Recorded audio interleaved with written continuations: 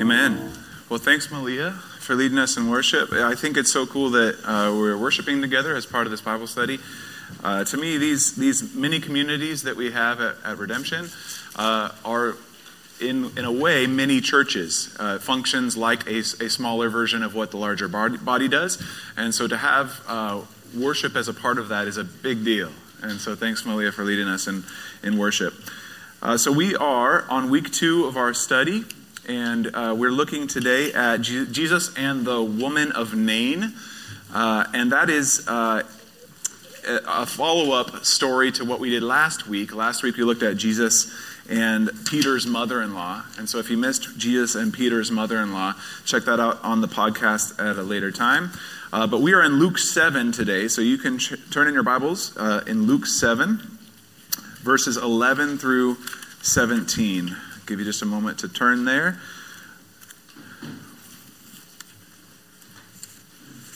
And part of what we're looking at here as Jesus interacts with women in the gospel accounts is that Jesus has a better understanding of identity and calling than we do. And so he knows us better than we know ourselves. He understands who we are better than we understand who we are. And he knows our calling better than we know. And so as we see these interactions, we're looking at how Jesus has the authority over our lives and the compassion for our lives, and then he speaks into our identity and our calling in a way that is super exciting. So today we're looking at Jesus and the woman of Nain, and this is in Luke chapter 7, starting in verse 11. Soon after, anytime you see soon after, you have to figure out what happened before. Just before, Jesus had healed the centurion's son. And so he's already displaying, again, his miraculous power, his authority that he has over both the spiritual and the physical. And he's showing compassion for people where he travels. So soon after this healing, he went to a town called Nain. Just a quick note about Nain. Nain was a smaller town, wasn't somewhere where Jesus went often. And so Nain is sort of a little bit off the beaten path in the sense that he wouldn't have had much reason to go to Nain. Other than that, he is fulfilling who he is and what his mission is. And so that what that is that he's going out of his way to be exactly in the right place at the right time, which Jesus is really good at. He knows exactly where he's supposed to be, when he's supposed to be there. And he knows the right timing too, which is why we have so many times that he says, it's not yet my time. It's not yet come. My hour is not yet here. He's exactly on schedule. And so Jesus has come to the town called Nain, and his disciples and a great crowd went with him. Now other translations say many of his disciples went with him. The reason that this is significant, that there's a crowd that's following him at this point, is because you remember he starts with just a few. He starts with just the 12, and he's actually avoiding crowds as much as possible on the way. Because he knows that his time is coming at a certain time. He's not looking to get too many crowds coming all at once, and we mentioned this last week as well. But by this point, there are his disciples following him, and that number is probably larger than 12 now. And there's a great crowd that's coming with him. So he's getting notoriety as this healer, this person who has authority in his teaching and also in his actions. And so this crowd is coming with him. Verse 12, as he drew near to the gate of the town, behold, a man who had died was being carried out, the only son of his mother, and she was a widow, and a considerable crowd from the town was with her. I want to point out just a few things about this. One is that she has already experienced loss to this point, and this is just the latest in a string of losses. The reason that this is significant to me is because many of us deal with what is called complex grief. That we're not just dealing with one loss at a time, but we're dealing with multiple losses. One of my longtime mentors is a guy named William Locke. And William Locke is a professor in Southern California. He was my voice teacher initially, and now he's become more of like an adopted father or grandfather to me. William went through a period of time where he lost relationships with some of those who he was close to, and his wife passed away, and he lost the ability to have his full-time teaching position, and it was all together at the same time. And so he went through what was called complex grief.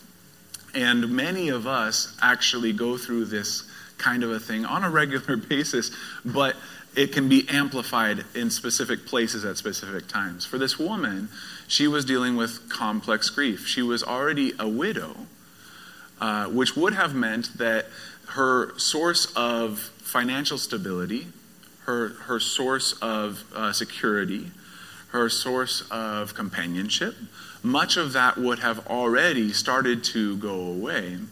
The good news for her was that she had a son. And in the culture at the time, the son was the one who would then take care of the mother. The son was the one who would then mark that there was going to be stability and financial security going into the future, because the father's inheritance would go to the son. And so the woman would then at least be taken care of by her son. Well, this is her only son, and her only son has died. And so what this marked for her was complex grief. She's dealing with many losses at once. But it also is indicating to her that her whole system of security is now gone. And oftentimes what would happen to widows in a situation like this is that widows would then become homeless. Widows would then become destitute, would then become sort of the person who needs to be taken care of by their city. And this is a small city, Nain, and this woman would then have to have been taken care of by her city. It's actually one of the reasons that the scriptures encourage churches to take care of widows, is because this thing is not secluded just to this time period, but can often happen in the modern day as well, although it looks different for us now. So churches are encouraged to take care of widows for this very reason. So the woman of Nain has complex grief with multiple losses, has now lost her sort of last hope of the security that she would like to see in her life. And there is a funeral procession coming out of the city gates, and Jesus and his crowd coming to the city gates. This picture, if you can imagine it, of tons of people coming together from two different sides to witness this power and compassion of Jesus off the beaten path. It's a beautiful picture. Again, Jesus knows exactly where he needs to be right when he needs to be there, so that he can fulfill the purposes that the Father entrusts to him. So verse 13, and when the Lord saw her, he had compassion on her and said to her, "Do not weep." Again, and I'll just note too, by the way, I think it's not funny. I think it's interesting that this is her only son, because I think to myself of the only son has come out and is carried out to meet God's only son, Jesus, which I think is a really cool parallel as well. So Jesus, again, is going to show his compassion as soon as he gets there. And he has compassion on her, and he says, "Do not weep." Now, I can tell you that there have been times in my life with people in my life, and one of them may even be in this room, where I have said, "Don't cry," and it hasn't come off as being particularly compassionate. Am I right? Maybe. Okay. So I'm amazed actually here that Jesus had compassion on her and was able to say, "Don't cry," in a way that was compassionate, because it's actually challenging. It is a hard thing to do. And he did it in such a way that because he had compassion and she knew that he had compassion on her, and it was real compassion, it wasn't fake compassion, it wasn't made up compassion, it was real compassion. "Don't cry" came across compassionately. And I love that about Jesus, that he is able in so many situations to speak truth in love. He's able to be a calming presence when he's needed to be a calming presence. And there's other times that he can be a disruptive presence as well. But Jesus is able to say, compassionately, don't cry, don't weep. And he does it as one, again, because he has the authority and the compassion for his creation. Then, verse 14, he came up and he touched the bier, and the bearers stood still. The bier was like a coffin, was like something that would have been carrying out the son that had died. And it would have been very irregular for a stranger to come and interrupt a procession like this and even touch the coffin or the bier. That would have been a very awkward, off-putting sort of thing. But again, because Jesus is full of compassion, he gets away with it. Because he is God, he gets away with it. There are things that Jesus can do that nobody else ever would be able to pull off. It's just fascinating. And that he so well knows the people that he has created that he doesn't need to abide by the rules that we have created. And I'm so thankful for that as well. So the bearers stood still, mainly because they're saying, can you believe he just did that? And they want to see what happens next. And he said, young man, I say to you, arise. Or other translations say, get up. Again, speaks as one who has authority and compassion. And the reason he's able to say that is because, again, his word creates life. His word creates reality. So when Jesus commands, get up, the creation responds by getting up.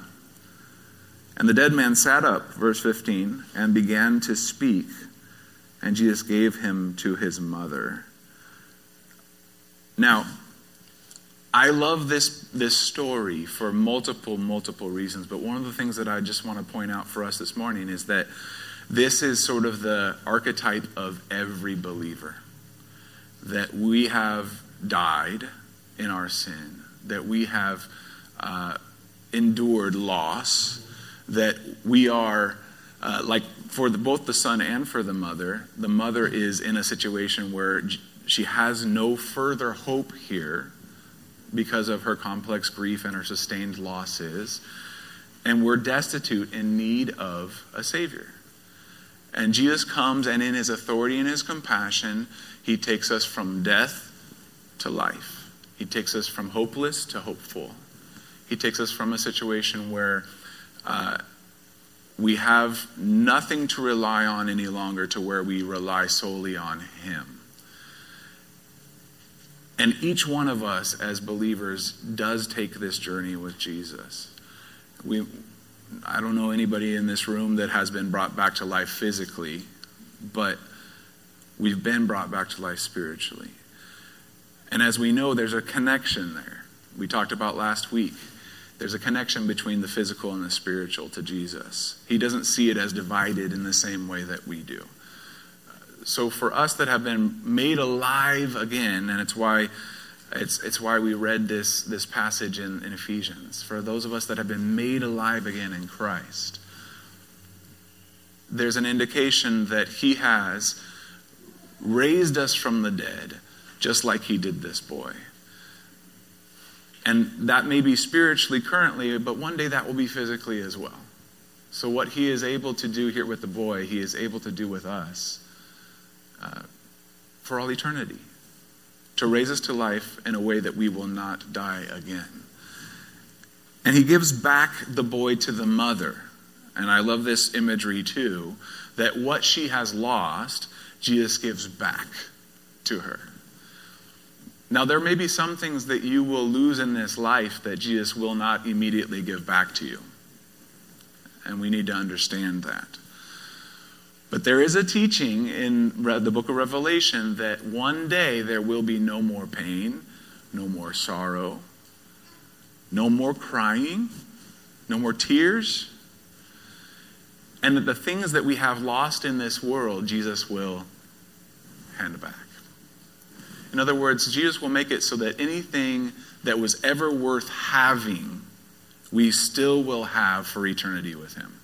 Woo! Imagine that. And he'll do it in such a way that anything that was sorrowful to us before will not be sorrowful to us then. And I'm blown away by the God of the universe who's able to do that. Because I remember things from when I was 6, I remember things from when I was 16, I remember things from when I was 26 that are still sorrowful to me today. And if you're like me, you probably do too. But there will come a day where Jesus will, the fullness of his presence and being with him and with his bride for the rest of eternity will be so joyful that there will be no more pain or no more sorrow. So I love this imagery of Jesus handing back the son to the woman.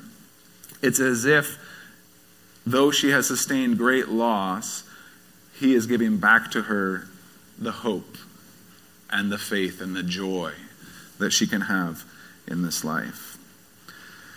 Verse 16, fear seized them all. Which I imagine would be true, right?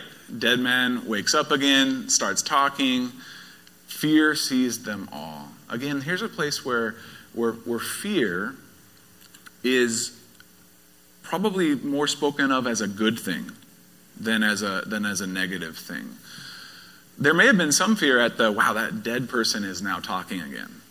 But maybe more fear at the fact that who is this that's able to bring the dead to life? Fear, I think, oftentimes we think of as a negative, but the biblical idea of fear is actually a positive thing. That there are things that we need to be in awe of. There are things that we need to hold in reverence. There are things that we need to be aware of that are bigger than us.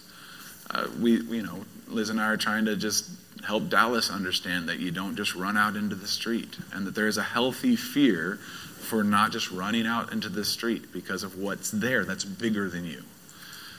I think there's a fear here that the Bible teaches that is a positive fear, if that makes sense. And there's negative fears as well, but we could talk about that another time.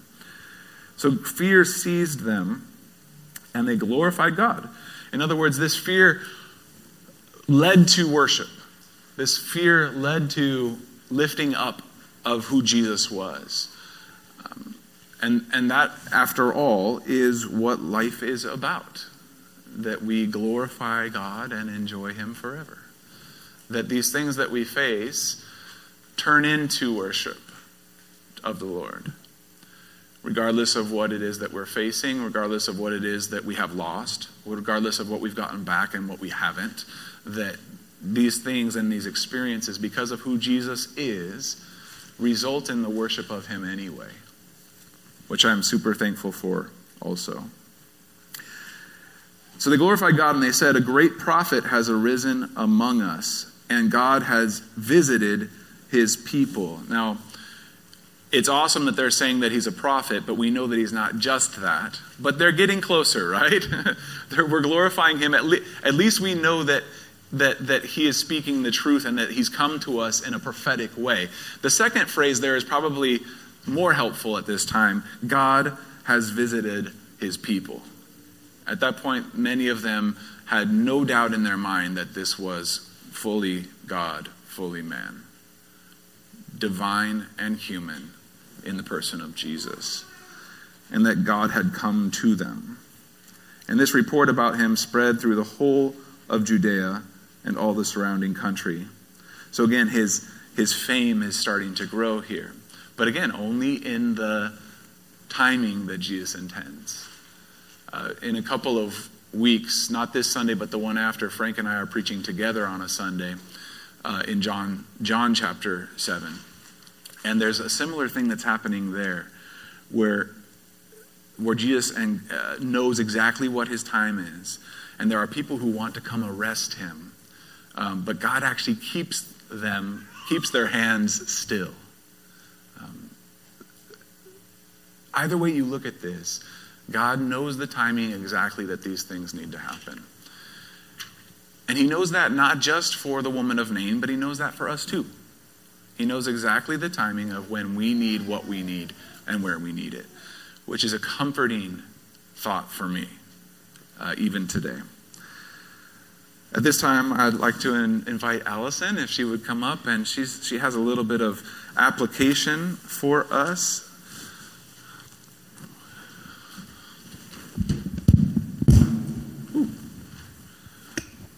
This will be a challenge because I like to talk with my hands. So we'll try to make this work. So good morning. You'll see on the application, I had a couple of thoughts, and I'm going to unpack them for you, so please bear with me, because I've had a lot longer to go over this, so the Lord has really just brought some things to mind that really apply to our present context and the culture we're in today. But I wanted to start with the reminder of how Luke even opened his gospel with verse 4, where he said, he wrote these things that we may have certainty concerning the things that have been taught. And I love that from the very beginning, Luke is telling you, this is so that what you believe you can have confidence in. These things that you're told are not just nice Sunday school stories and cute analogies. Instead, they are certainty. They are absolute truth. That word certainty was full assurance. So he is telling them these things are true. And you'll find, if you take some time to read Luke, which I would encourage you to do on the days in between, just start at the beginning and go through. A lot of the things that Luke will bring up were very, very public.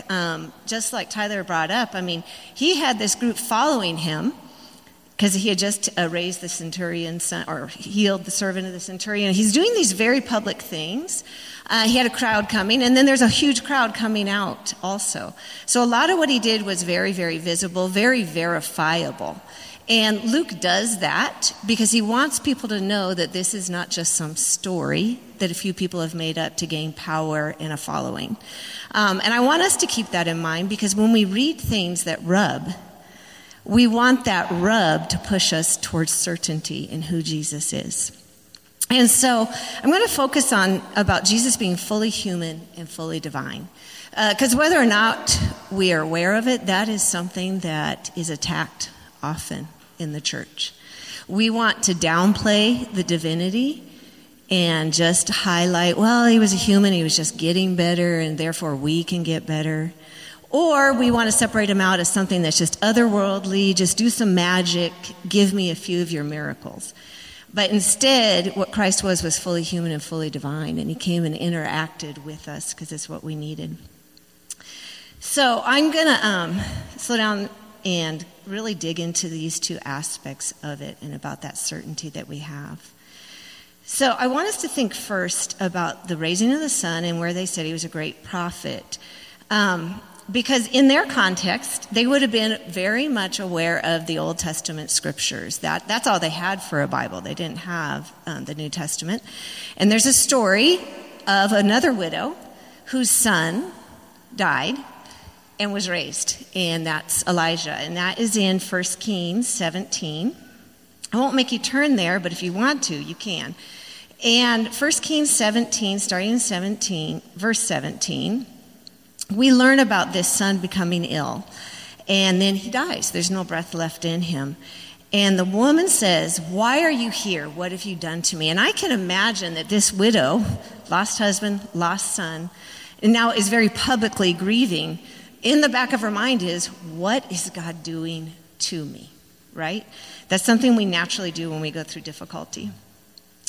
But Elijah goes up and he asks the Lord to bring life back to this man. Now, he can't just do what Jesus does and say, hey, get up. He goes through a different process. But we see in verse 22 of 1 Kings 17 that the Lord listened to the voice of Elijah, and the life of the child came into him again, and he was revived. And the woman, the way she responds is very similar to the people. She says, "Now I know you are a man of God." By the way, she'd already gone through several years of him making sure she had food that was miraculously, her jar never ran out, her flour never ran out. But now that her son's back to life, she says, "Now I know you're a man of God, and that the word of the Lord is in your mouth." So Elijah was a huge figure in the promise of the coming Messiah. So anyone in that time would have been looking for Elijah. And I want to just take a second for you and unpack why, because we kind of miss this. We have had the Savior come. We're looking forward to his second coming. But they were waiting. They were waiting for what they called the hope of Israel. Elijah's mission was going to be bringing reconciliation. And he, as someone who was involved in the resurrection of the dead, he was a forerunner to Christ. And they saw this hope for resurrection to be a sign of the end being near, the end of what they were in, because the Messiah was coming back. I was reading in some Jewish literature that they knew that when Elijah came, the Messiah could not be very far behind. And if you're familiar with the Passover feast at all, one of the things they do is they have an empty seat for Elijah. And they have the little kids go look and say, is Elijah here yet? Because it was a waiting, it was an expectation. It's like, when do we get to go to the promised land? When do we have the Messiah come that's going to bring an end to the difficulty? So imagine when this fear seizes them in Luke, and they say a great prophet is among us. It's because they think, it's happening, right? We're getting to that end. And they would be very, very excited about that, but also fearful. Now, if you started at the beginning of Luke, he reminds us in chapter 1, 16 to 17, that John the Baptist was the one that was coming in the power of Elijah to turn people's hearts and make them prepared. So they maybe hadn't heard of John the Baptist, that's possible. But regardless, what they're looking for is who's that one that's going to tell us the Messiah is coming. And so when they see Jesus do something, they're like, is this the one? Is he pointing to us? They are really getting interested in what's happening. But this is what it made me think about. Do I sometimes miss the signs of the times, what's going on, because I'm filled with just human fear? Or does it increase my desire to bring glory to God because I see him moving? Because there are two kinds of fear, just like Tyler was saying. I have a fear that shuts me down, causes me to withdraw and want to be safe. That's not the fear of the Lord. The fear of the Lord is beginning of wisdom. It's seeing things happen in our lives and pointing us more towards Jesus. So I want us to recognize that when we see things happen in our life that are out of our control, when we're like that widow who feels like we have a huge loss, that we turn not in fear of man, but that we also, like the psalmist say, what is man? What can he do to me? All right, because the fear of the Lord is the beginning of wisdom. So I want to remember to glorify God in things that cause me a lot of fear. But secondly, his humanity was very much displayed in that compassion that he felt. He shows his power and authority over all creation. You're not about ready to raise anyone physically from the dead. But you, like Christ, can be filled with his compassion for others. And I was hit with these aspects that he sees her. We don't want to pass over that word. There was a crowd, there's a lot going on, and yet what it says is he sees her, right? Most people were probably focused on the funeral and the dead man being carried out, but he sees her. He has compassion on her. The characteristic of this authority that God has over all creation is compassion. He sees, and then he is moved. He's moved to act. And I want us to reflect on how we too can be moved to act. We are women who have been restored if Christ has made us alive. I love that you had us read Ephesians 2, because that is an area that I was going to quite a bit in this. A little bit farther on what we read right after 10 is verse 11 and 12. And Ephesians 2:12 tells us to remember that we were at once separated from Christ. We were alienated, strangers. We had no hope, and we were without God. That's a picture of being dead. But that's also what we have to keep in mind as women who have now been alive in Christ when we see the brokenness in the world around us and people that are broken. We should be moved by his grace to have compassion for others, not judgment about what they're doing wrong. And we need to act by walking in the light of his forgiveness, his grace, his truth. We have his love, and a result of that is restoring of a relationship. We are already restored with God when he has given us his Spirit, and he's made us alive in him. But he's called us to love him so that we also love others that way. And I was really, really moved this week to think about how many times I just become offended or easily frustrated by other believers and non-believers, and I don't see them as needing God's compassion, and so I don't move towards them. I read a quote from a book I'm reading right now that's called Confronting Injustice Without Compromising Truth. It's by Thaddeus Williams. He's a professor at Talbot Seminary. And he talks about that there's a lot of things that are very worthy causes, but they're terrible gods. And when we put our hope in these causes, we're not living out what the gospel has called us to, and we are not glorifying him. And he says, we are called to live out the reality of the kingdom through acts of justice and mercy. This saves us from complacency and inaction while discouraging naive hopes that ultimately will lead to despair.